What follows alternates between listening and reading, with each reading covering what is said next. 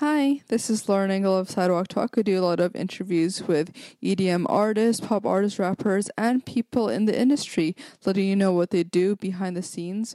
Also, make sure to follow us on Instagram and Twitter through the handle Sidewalk Talk Show. Hope you guys enjoy. Hi, so today I'm here with Scott from Slander. What's up? We were just bonding over our Hapa Eurasian. It's very true. So your mom? My mom is Chinese. Yeah. And from a Providence outside of Hong Kong. And then she's second generation, so she was born here in the United States. And my dad is a mix of the white stuff, you know? Yeah. Yeah. So I think my white side's mainly Danish. Oh. And let's see, Danish, English, and maybe a little bit of Irish.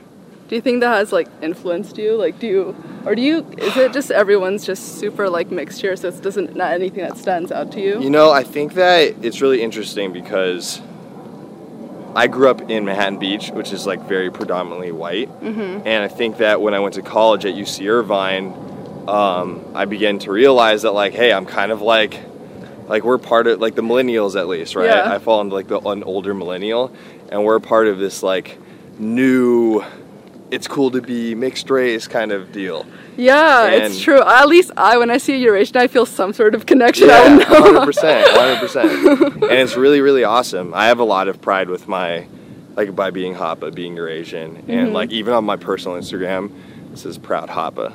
So it's really cool. Yeah. Yeah, and yeah, I have fun with it. It's really dope. Did you grow up with both cultures then? Not really, because my mom, so I don't speak Chinese. Yeah. I don't speak Mandarin or Cantonese, but my mom doesn't speak any at all. She's probably ahead of her time in whitewashness. My mom is so ahead of her time. My mom is so white. You have no idea. And but I still definitely identify with being Asian. Mm-hmm. You know what I mean? Yeah.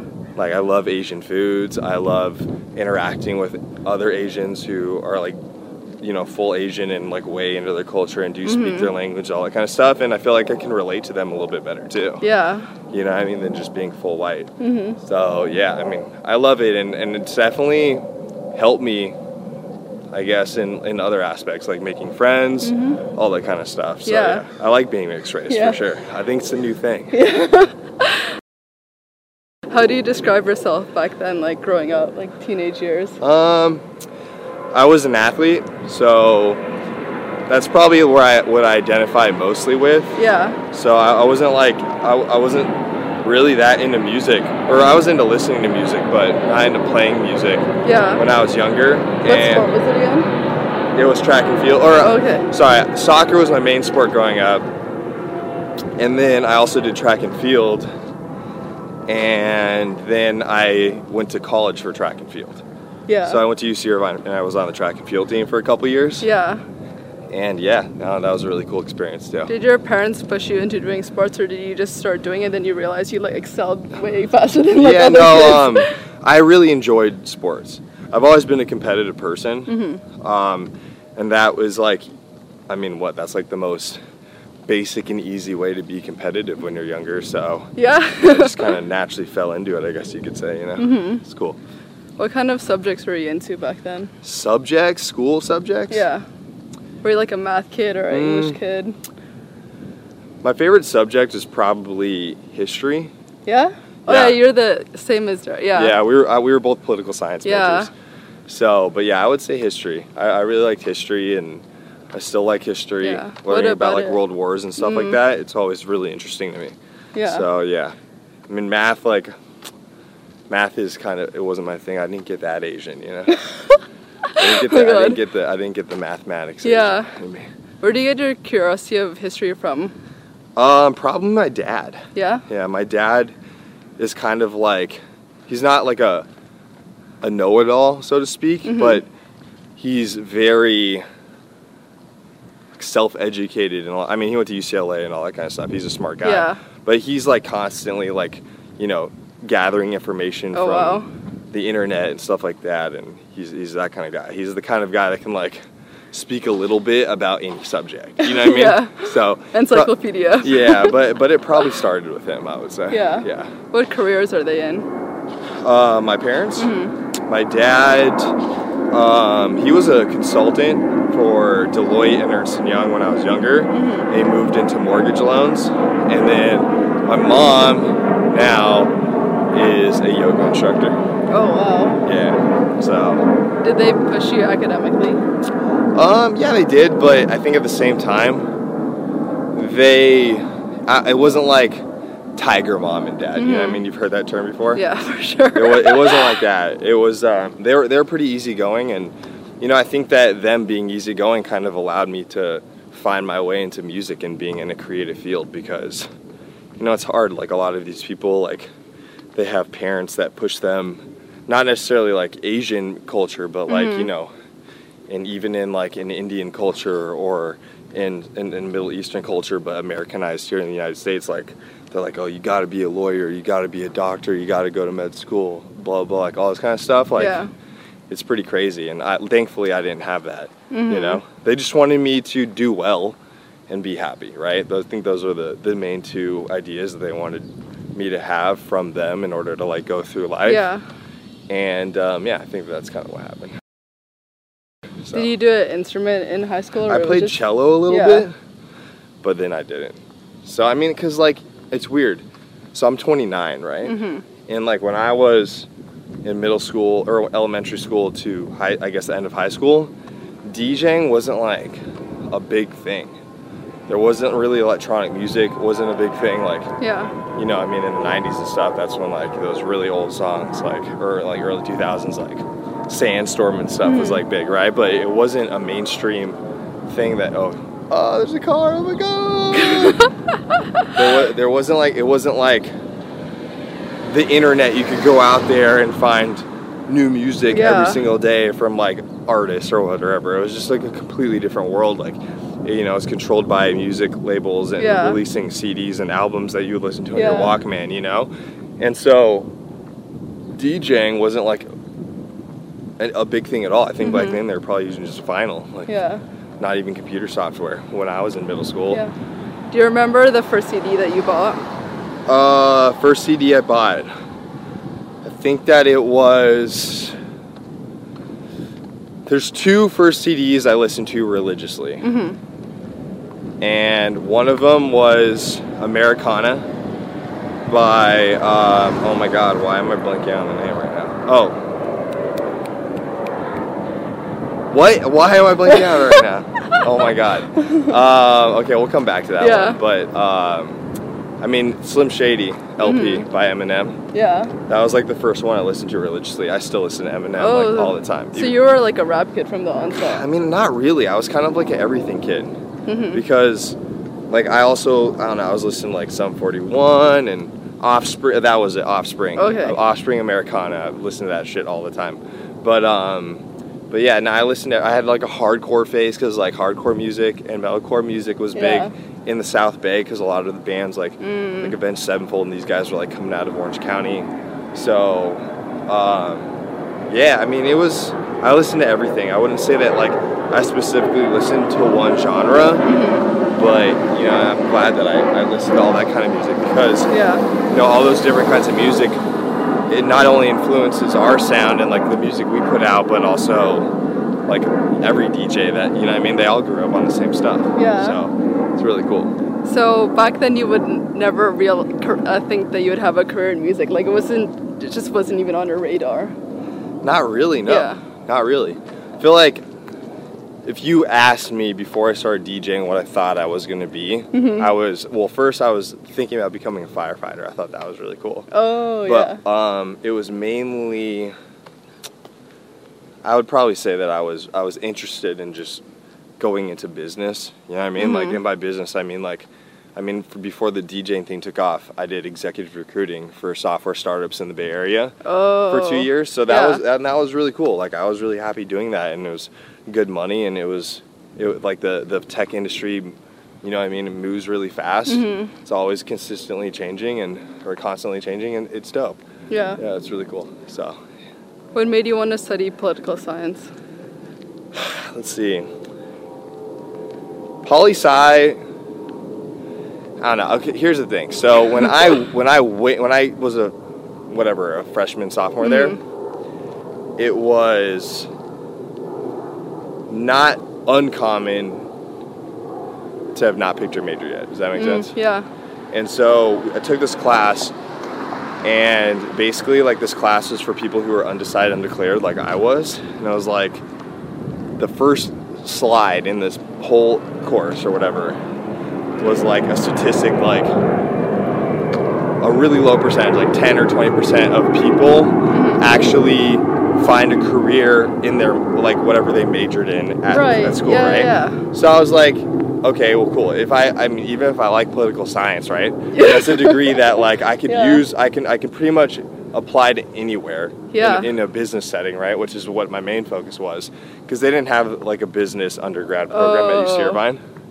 They had like a business grad school, Paul Mirage, but they didn't have an undergrad program. So I was like, all right, whatever. I'll do political science, and it was cool. I'm glad I did poli-sci, and it was. I mean, it's still applicable today. You know what I mean? I can always, like, look at the crazy shit going on with, like, our last presidential election and stuff, and, like, know a little bit more about it or something like that. You know what I mean? So, yeah, that's how I kind of fell into that. I wasn't like, I was like, oh, fuck, I want to be a politician. Yeah.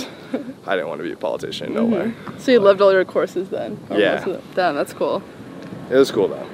Was college something that you wanted to do yourself, or did your parents push you to do it? It was, I guess you could say, it was something I wanted to do myself, but I grew up in an area, I mean, these houses that we're walking by and shit, you know what I mean? Like, when you grow up in an area like this, you're kind of, it's not like social pressure to go to college, so to speak, but I feel like if you're a normal kid, you want to go to college, right? I think that's the kind of the best answer I could give you. It's not necessarily like I was pushed to go to college, because I'm sure if I didn't want to go to college, my parents would have been like okay with it. Yeah. But at the end of the day, like, I wanted to go to college because that's what you know, that's what going to school is kind of designed for in a way now in our society today. And like, I mean, you go to elementary school, go to middle school, go to high school, and then like you go to college. That's the next step. Yeah. And all your other friends are doing it too. So. And you get to live by yourself, and I don't know, college is a really cool experience. It's not something that I wanted to, like, necessarily miss out on. You know what I mean? I liked it a lot. Yeah. For track and field, what did you specialize in college? I was a long jumper, and then I did sprinting too. Wow. But mainly long jump, yeah, mainly long jump. My PR was, like, between 23 and 24 feet. Damn. So it's pretty cool, yeah. Was it stressful, like, balancing that and schoolwork? It was, and I think that one of the reasons why I didn't do track and field for 4 years or 5 years or whatever, like a lot of people do in the sports that when they're at college, they're in college or whatever, is because, like, it got to a point where, like, I was pretty decent with a mark like that. I was pretty good for Division I AAA, which is the division that we were in, which is Division I without a football team. Damn, yeah. That's like your school does not have a football team or whatever. But like, I just remember like my sophomore year. Or was it junior? It was sophomore year. Sophomore year, jumped against this guy who just looked like Chris Brown on steroids, like perfect athletic body. This guy is like 6'5". And he just, like, shatters my PR. Oh my gosh. Yeah, he jumps, like, over 26 feet. So he just demolishes everyone else at this meet. And I was just like, you know what I mean? Like, the only thing after college track and field is the Olympics. Yeah. Right? That's the only thing. Like, if in football, there's the NFL, and baseball, there's minor leagues and major leagues, like how everything's set up or whatever. But for track and field, there's the Olympics. That's it. And this dude is an Olympian, you know what I mean? I'm not an Olympian, and like, yeah, it was really awesome, like it helped me get into school, and like I had a great time and great experience or whatever, but I'm not gonna be an Olympian like that guy is. And I'm okay with that, you know what I mean? Because shortly after I quit the track team, and there was like some other bullshit, like political bullshit going on with the track team at the time, but I mean, it's cool, because like shortly after that was when I met Derek. And that's when that surge of electronic music was really starting to hit Los Angeles. And like, I mean, if I didn't release track and field and all the time and energy that took, I don't know if like I could have done the music stuff as easily as it came together, you know? Yeah. So yeah, it's cool. How did music start getting like a bigger part of your life? Did you just keep like DJing and seeing like the success and getting jobs, or? I mean, kind of, but like, so Derek and I came up as DJs, right? We were DJs first. We were not producers at all. Yeah. So at the time, like, we were pretty much like just DJing whatever music we thought was cool at the time. So it started out as trance, and then it ended up going into like house music when progressive house started getting really big with, you know, Swedish House Mafia and Avicii and all those guys. And we mainly just did it so that, you know, we could enjoy it with our friends in a way, because in Orange County there wasn't like, you know, super spots where like there's electronic music playing all the time. Yeah. So we would get booked for gigs because we could bring out like a solid amount of people in the Greek system. So like guys from our fraternity, girls from other sororities, and just have a good time doing it. And so did you get pretty it was like a then? grind. We did, I would say. Like just in the college scene, like people knew you as like the DJs on campus. In the local Orange County scene, before like our music took off with the We Like to Party edit, so I would say in the 2.5 years that we built there and just did shows in Orange County, I think most of the people had like who were into electronic music would have recognized us. Yeah. You know what I mean? So yeah, it was cool. How did you take the leap to do it full time? Were you just like getting so many bookings, or did you want to like put yourself into it first? Basically what happened was after our music started getting out there, whatever, and one of the big moments was Carnage playing it at Coachella. He played our We Like to Party edit. Oh. Yeah, that was like, and DJ Snake was playing it. Like a lot of people were playing that edit. And so our agent, Ben Hogan, reached out to us back then. And we, like another manager we had just talked to, who's Will Runzel. He's our manager now, or one of our managers now. And basically like everything came together like, oh shit, we can start touring. So Derek at the time like was working for his family company. Yeah. And he was the one that went to Icon first. So he was making most of the music. So basically came to this thing where it was like, all right, well, we're getting like, you know, 2 shows every weekend, which is like pretty solid touring, right? Yeah. And so we can kind of like do this full time. So Derek quit his job first. I still worked at my job because I had a lot of leniency and a lot of autonomy with like my time and everything like that. Oh, that's cool. Yeah. And I did it for a little bit, but then we pretty much just did DJing full time after that. Yeah.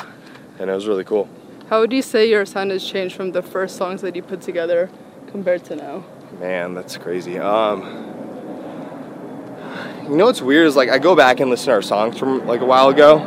They're not complex from a writing standpoint. You know what I mean? A lot of our early shit were edits that we made of other songs that were like complete songs. Some of them we even just sidechained out like the house kick on it and then put our trap drums under it. But the cool thing about it is like the emotions there, you know what I mean? I feel like a lot of kids these days who are like trying to make it as DJs or producers or whatever, their music sounds really good from like sonically, you know what I mean? But it's missing like the emotional aspect, and I think that's like a really important thing to identify. Like, it's cool if your song sounds like Skrillex, right? But it doesn't give you the same emotion as a Skrillex song. Then at the end of the day, it's just a song that sounds like Skrillex. Was that something you were always conscious about, like putting your personality through your songs, or was it just like later on? I think Derek, who took the lead on a lot of like the earlier stuff, he's a very type of like in touch with his emotions person. I think that really helped out a lot of our early music. Because where our early music was lacking in a technical aspect, we had filling in like, or that void was filled in by like good emotion. You know what I mean? How does a song make you feel? Yeah. That's kind of like, I think one of the things that a lot of music's missing right now. Were there certain themes that you tried to portray?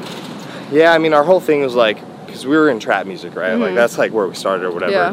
We make like everything now, like dubstep, whatever. But I think that, you know, trap music at the time, there was only one emotion, and that was like the turn up emotion. And we got into electronic music by going to like trance shows and stuff like that, and we were missing that feeling that trance shows give you, which is like that, you know, that super feel good emotion, like where you want to cry, like tears of joy kind of stuff. So we were like, well, we want to make people cry at the trap show. Oh my god. That was like, which is a really weird concept at the time, but that was kind of like our thing, was like, we just want to make people cry at the trap show. Yeah. And so that is kind of like where that, like the emotion that we tried to like put in our original music, we always ask that question. Does the song make you cry? Or does it not make you cry? Yeah. And like a lot of our like music now, you can probably tell if you like look back at it or whatever, but a lot of the collabs are like our harder tracks. But most of our original stuff is more emotional music.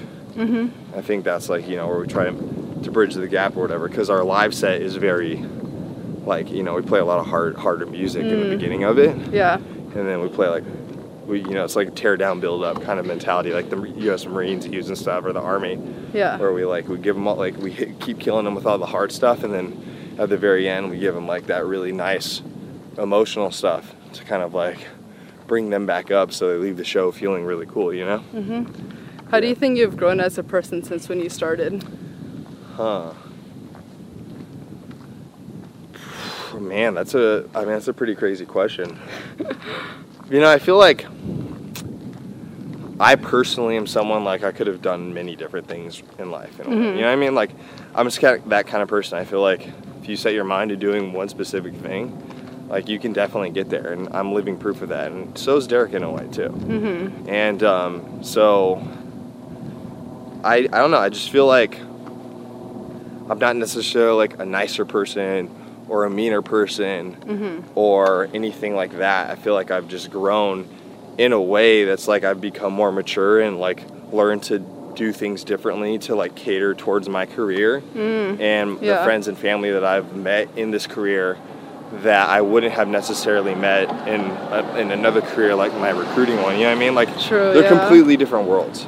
Yeah. And I think that, like, you know, that's kind of the main thing, is that the people that you meet that kind of influence you and let you grow like a certain way or whatever. But I'd be probably a lot different if I stayed with the recruiting thing, because it's just a way different. I'm interacting with way different people on a daily basis. Yeah. You know what I mean? So, yeah, I mean, but I'm probably very similar in personality as I would be in any growth direction. It's just like, I'm just who I am now because of music. Or the music. Last question. Yeah. Last question. What do you want to be remembered for? What do I want to be remembered for? Probably just someone that, you know, I mean, even if it's just one person out there, but if they're like the best concert I ever went to was seeing Slander at EDC or something like that. Yeah. Like, that's enough for me. You know what I mean? Yeah. Giving people good music that like really touches them, like people who come up to us and their first dance at their wedding was Love Again or something like that, or Superhuman. Yeah, that'd be so cool. Like we get that a lot, and like that's fucking awesome. You know what I mean? That means that we touch someone so much that like one of the biggest moments of their whole life, which is like their wedding, like they're gonna play one of our songs. Like, that's enough for me. Yeah. You know what I mean? I'm not like a vain person, or I don't need too much to be happy. Yeah. And I'm okay with like with already how we've been remembered. I don't need to be the biggest DJ ever in my whole life to be happy with like the career. Yeah. It'd be nice to do that, and that's what Derek and I are trying to do, you know what I mean, with like the music that we're really singing. Like, definitely we want to keep building or whatever, but it's not like I don't need for my ego to be like, you know, bigger than Tiesto. Yeah. At the end of the day when I die. Yeah. You know? Yeah. It'd be nice to be bigger than Tiesto, but I don't need that for like written on my grave or something. Yeah. That's awesome. Thank you so much. Thank you. Bye.